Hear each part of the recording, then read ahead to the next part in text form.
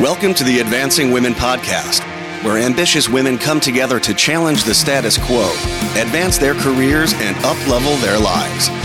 The Advancing Women Podcast is hosted by gender equity expert and executive coach, Dr. Kimberly D. Simone. Welcome, warriors, to the Advancing Women Podcast. If you ask people the purpose or goal in life, a lot of people will say happiness. But I have argued, and I often say, the purpose of life is to find purpose in life. As Ralph Waldo Emerson famously said, quote, "The purpose of life is not to be happy. It is to be useful, to be honorable, to be compassionate, to have it make some difference that you have lived and lived well," end quote. And I just love that simple idea of not just living, but living well. So today, I'm extremely excited to welcome best-selling author and entrepreneur Jessica Huey to the Advancing Women Podcast. Jessica is the author of Purpose, Find Your Truth and Embrace Your Calling, a book in which she shares her journey in finding purpose. The book has been featured on BBC News, CNN, Forbes, and the Sunday Times. Jessica was honored with a Member of the Order of the British Empire for entrepreneurship and her contribution to diversity by Queen Elizabeth at Buckingham Palace. She's been called one of Britain's most inspiring entrepreneurs and one of the UK's most influential women.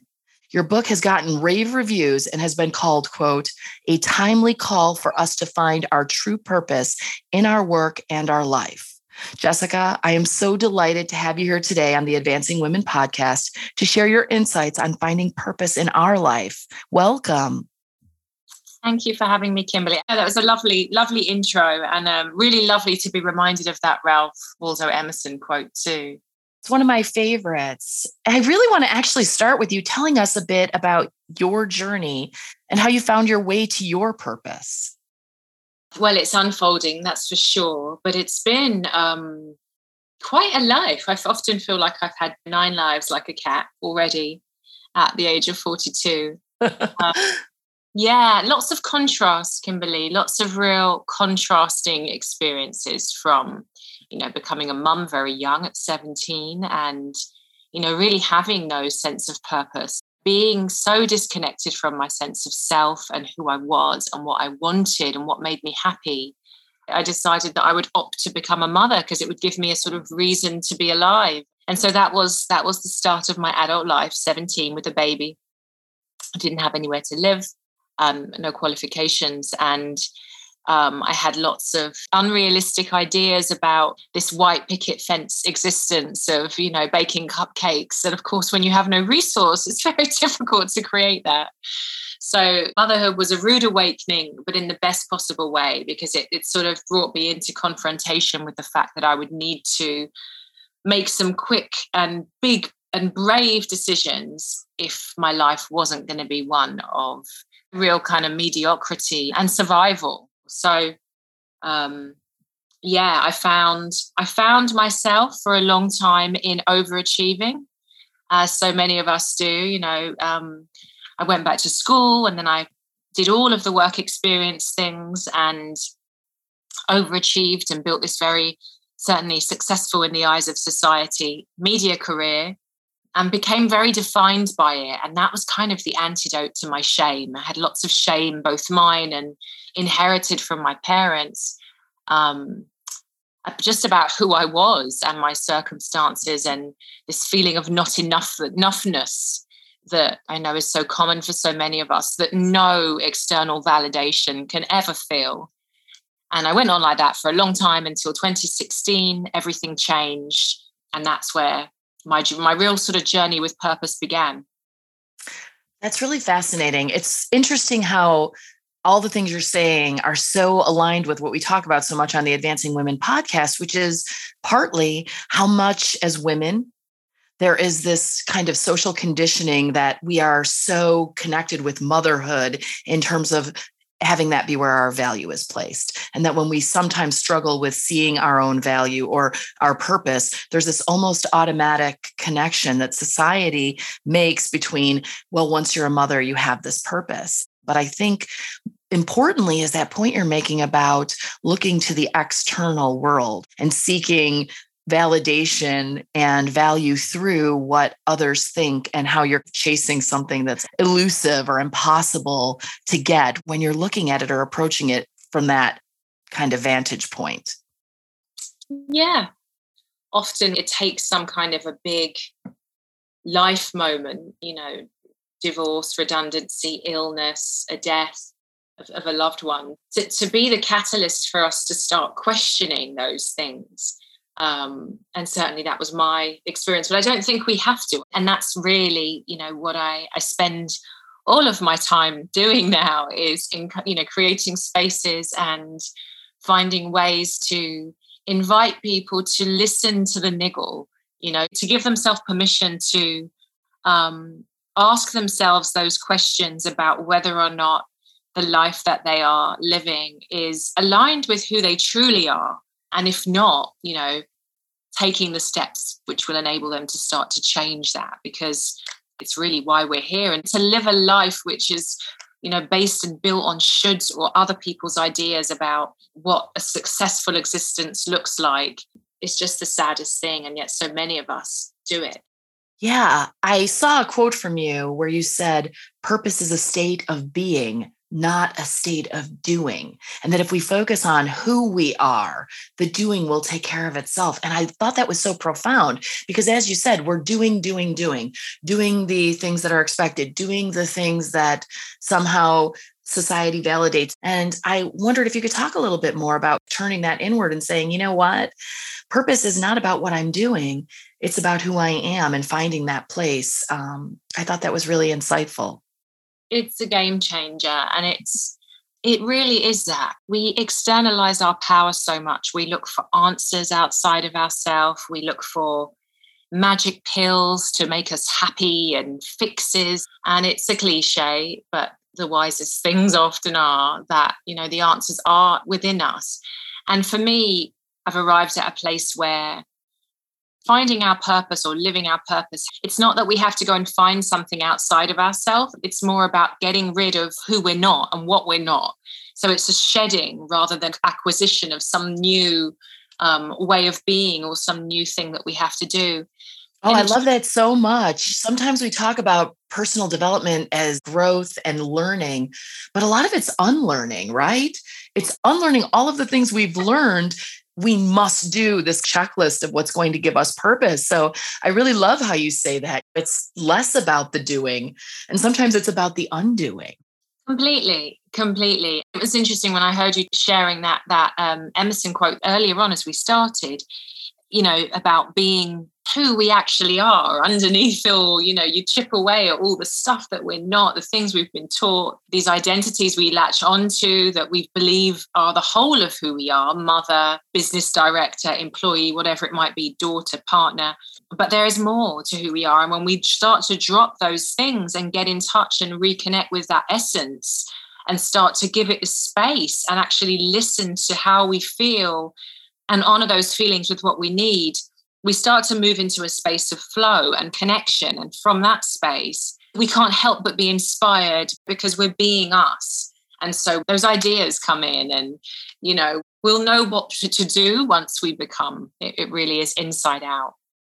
Yeah, I think that's really insightful. And you talk a lot in your book and in a lot of your social media about intentionality, being deliberate versus being responsive. And I think for women especially, this can be a challenge because we are to a degree conditioned to care for others, to put others' needs first. And I wanted to know what you thought about that and some of the ways that we can interrupt that kind of mindset to ensure that we are creating the space, as you talked about, that we need to live on purpose. Yeah, we are, as women, often relentless people pleasers and celebrated for, this ultimate idea of a woman is selfless. And yes, there's a beauty in selflessness, but not when it's to the detriment of our own needs and well-being. It's one of the things that I continue to unpick because it's subtle and it shows up in we for so long, for me personally, and I see this with so many of the clients that I work with, we're like walking autoresponders. An email comes through and there's this automatic, constantly having to respond to the needs of others. And these feelings of guilt and shame come up when we don't. And we find it difficult to actually honor our own needs and say no often. It all starts with awareness, right? Because for so many of us that don't even know what we need. You know, you ask us how we feel and we can't tell you because we are so unused to even having that space to do that check-in with ourselves. And for me, that's where journaling has been a really powerful tool. Writing Purpose, the first edition in 2018 when it came out, it really brought writing back into my life, the joy of writing. And now relentlessly every single morning I will journal because I meet myself on the page and I get to check in, ask myself how I'm feeling and ask myself what I need and then give it to myself. And it begins with those small, you know, oh, I need a nap today. And it grows to actually, I want to live in a place where I can hear and see the ocean. And building that trust and that honor of self, it starts with the small things. Yeah, I love that commitment to every day, just do that small thing that I'm going to take the time for myself to check in. For you, it's journaling. For others, it might be meditation or whatever that is. But this idea of checking in with ourselves is such a great way to interrupt a cycle of caring for others, thinking of others. And to your point, that's wonderful that we do those things, but being intentional, as you talk about so often, taking the time to check in with ourselves, and that you do that through your writing. And James Clear in his book, Atomic Habits, said, we don't rise to the level of our goals. We fall to the level of our systems. And I think this idea of I'm going to write in a journal every day. I'm going to take the time to check in with myself every day. That allows us the space to be listening to and in tune with our purpose, or those ideas that come when you're quiet enough in all of the chaos to allow them to be there. You know what I mean? Completely. I love that.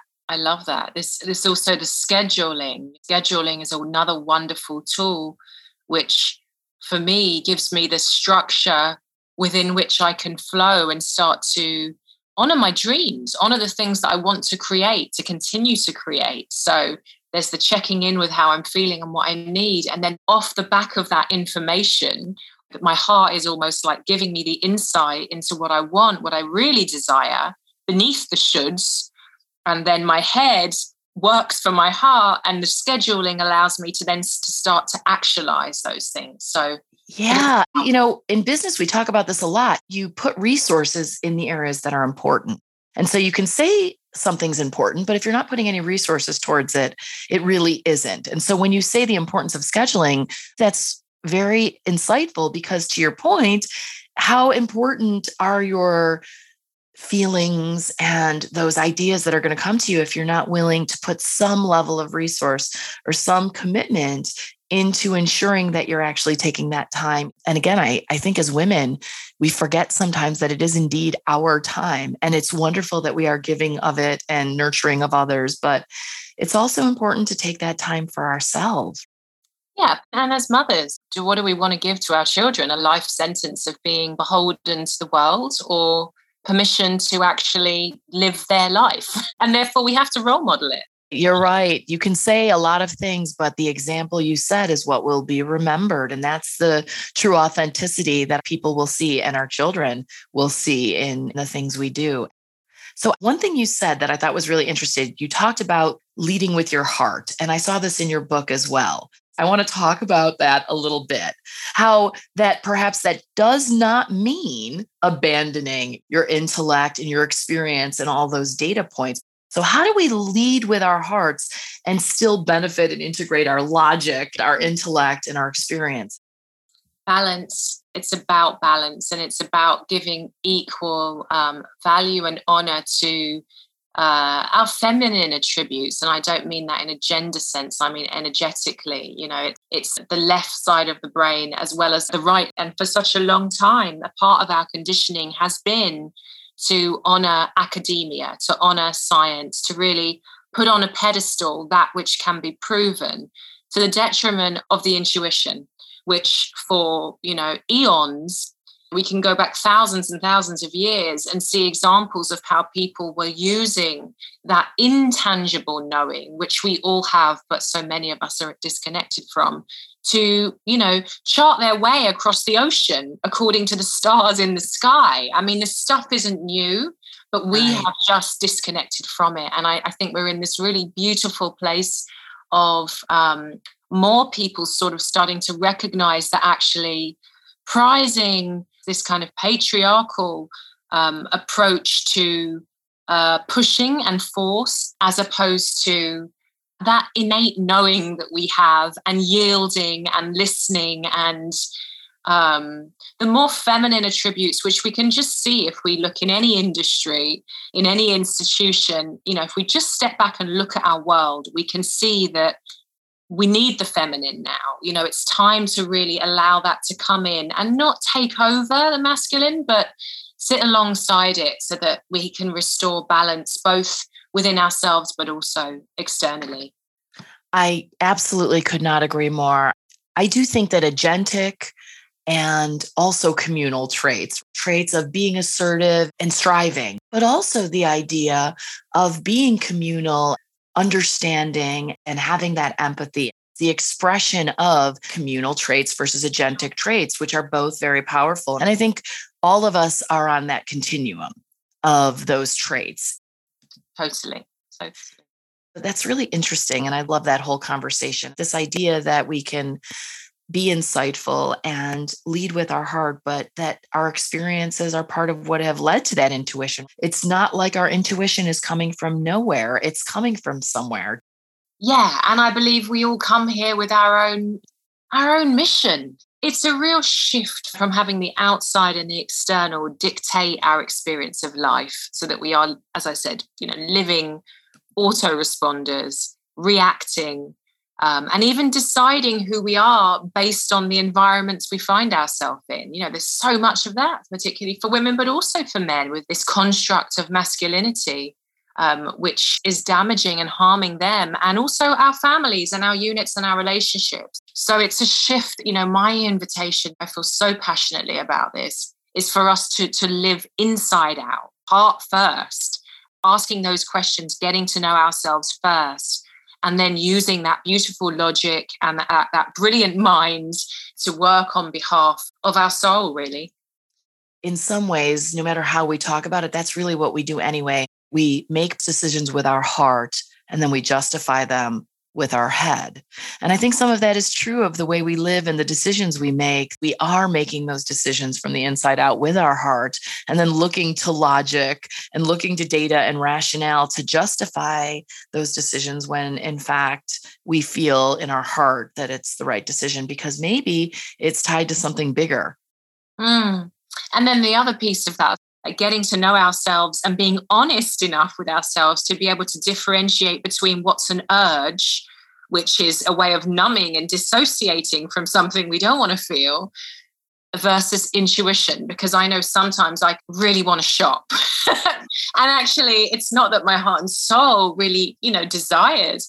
It's a distraction from something that actually is uncomfortable. And so many of us run from what's not comfortable. So Yeah. Getting comfortable with maybe being uncomfortable is a part of this living with purpose, and just saying, I'm going to look inside, but then I have to be prepared for what I might find or see or need to change. It's a brave journey. It's definitely not all, hearts and skipping through the fields. It's a really brave journey, because that shedding and stripping off of who we are not. The word trauma scares a lot of people, but the vast majority of us and we've all experienced trauma now, because we've lived through a pandemic. And for some of us, there's the trauma with a big T, and some it's a smaller one, but we are unquestionably impacted by the world that we live in, the experiences that we have, and it impacts us. And for many of us, that the feelings and those emotions are unprocessed. And they live within our bodies, and they create illness and depression, and they move us away from truly the love that we are. And so it's a brave journey to be willing to look at that and to feel it in order to heal it and release it. Oh, I love that. Now, when you talk about your book and living on purpose. Can you give us kind of a quick overview of how we do this, the approach that you take in your efforts to change your path? Because much of your story is about changing your path if it no longer serves you. And I was wondering if you could tell us a little bit about that realigning and getting more comfortable with the discomfort and changing and making the choices that serve you. Yeah, it's a journey. And if I look back and sort of reflect, there have been these constant leaps where I've outgrown. It's almost like a lobster sheds its skin, where I've outgrown a part of my life. And that might have be, if I look back to being in my 20s and in this very successful career in public relations, working with superstars, flying around the world, my life had practically transformed from being this young mum with no prospects. And so for the world looking in, it looked like I had it made. But for me, there were values that felt like they conflicted. They weren't really aligned with who I was. And it was uncomfortable. I could feel this kind of internal conflict bubbling. And yet it was scary because I didn't know who I was outside of that career. There was a lot of kudos and validation that came with the title on my business card.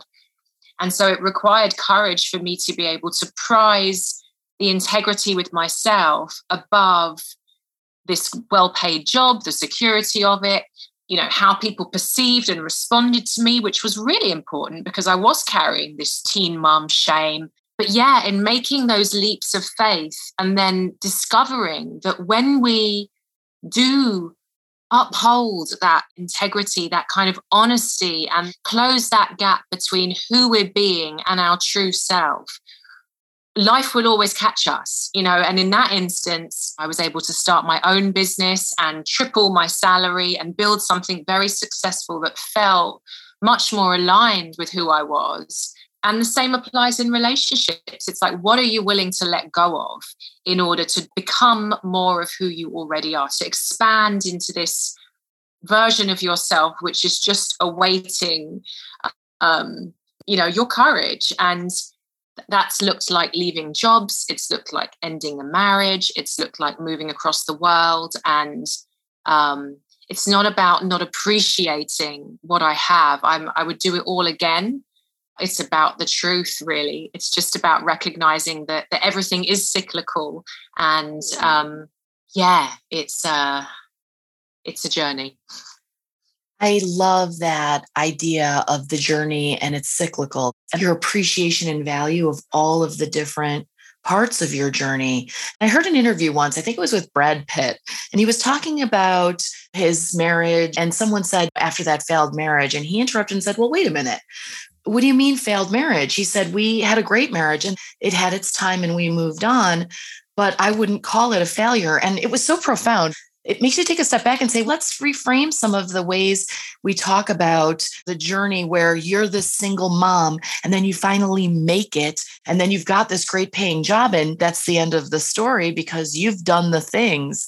And you're here saying, well, yes, that was a journey and it was beautiful and unexpected. And then it was time for another journey. And that was maybe in the eyes of others redemption, but to you, it was just another part of that journey. And then you had that discomfort. And then you said, well, now it's time for another part of the journey. And I love how you said, what are you willing to let go of? Because we have this idea that letting go of one thing is this great kudos to you for making it or getting past it. But you're talking about something very different here in terms of the journey. I love that Brad Pitt said that. It's true. And I guess for me, it's underpinned by a kind of one of my fundamental spiritual beliefs, that is that everything happens for us. That belief, which can be difficult, people go through really hard things. And in my experience, if I can accept, which I didn't for a long time, I'm a complete control freak in recovery. But if we can accept what is unfolding and the fact that life is going to give us limes and lemons, and if we can enjoy, I use the word loosely, if we can be with whatever is occurring and not resist it and just allow that sort of moment to come through us without trying to grip onto our own predetermined agenda, which is futile because the universe has been unfolding for billions of years, even before we were here. There's a relief in that, and it's not always easy, but yeah, it's kind of starting to let go of some of these ideas of what's right and what's wrong and what's success and what's failure, and just allowing ourselves to learn from what is occurring in our lives. Yeah, I think trusting the process. And I talk about this a lot because I'm very goal oriented, but you don't want that to be to a fault, right? You have to sometimes allow yourself to let life wash over you a little bit, because perhaps there's something even more magnificent that's meant to be. And if we're so focused on what's right in front of us, sometimes I think we can lose track of what's on the periphery. And the things on the periphery may be an important part of the journey we're meant to be on, the journey that's going to really bring us that true purpose and meaning in our life. Totally. And that's what the book taught me. I wasn't intending on writing purpose. I wasn't thinking about writing a book. It occurred because for the first time in my life, I found myself outside of doing. I was present. My dad had been diagnosed with terminal cancer, and I stopped for the first time. All those things that had felt so important, suddenly weren't. And I was in this profound space between life and death with the person that I'd been closest to.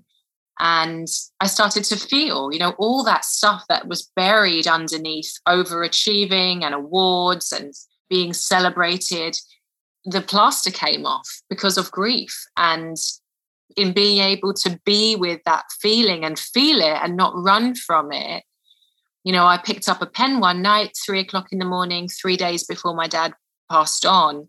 And the stream of consciousness flowed through me, and that became purpose. That became the book. And what it did was take my life in a completely different direction. My mind was not at the steering wheel. Jessica's will or Jessica's plan for her life for the first time was parked.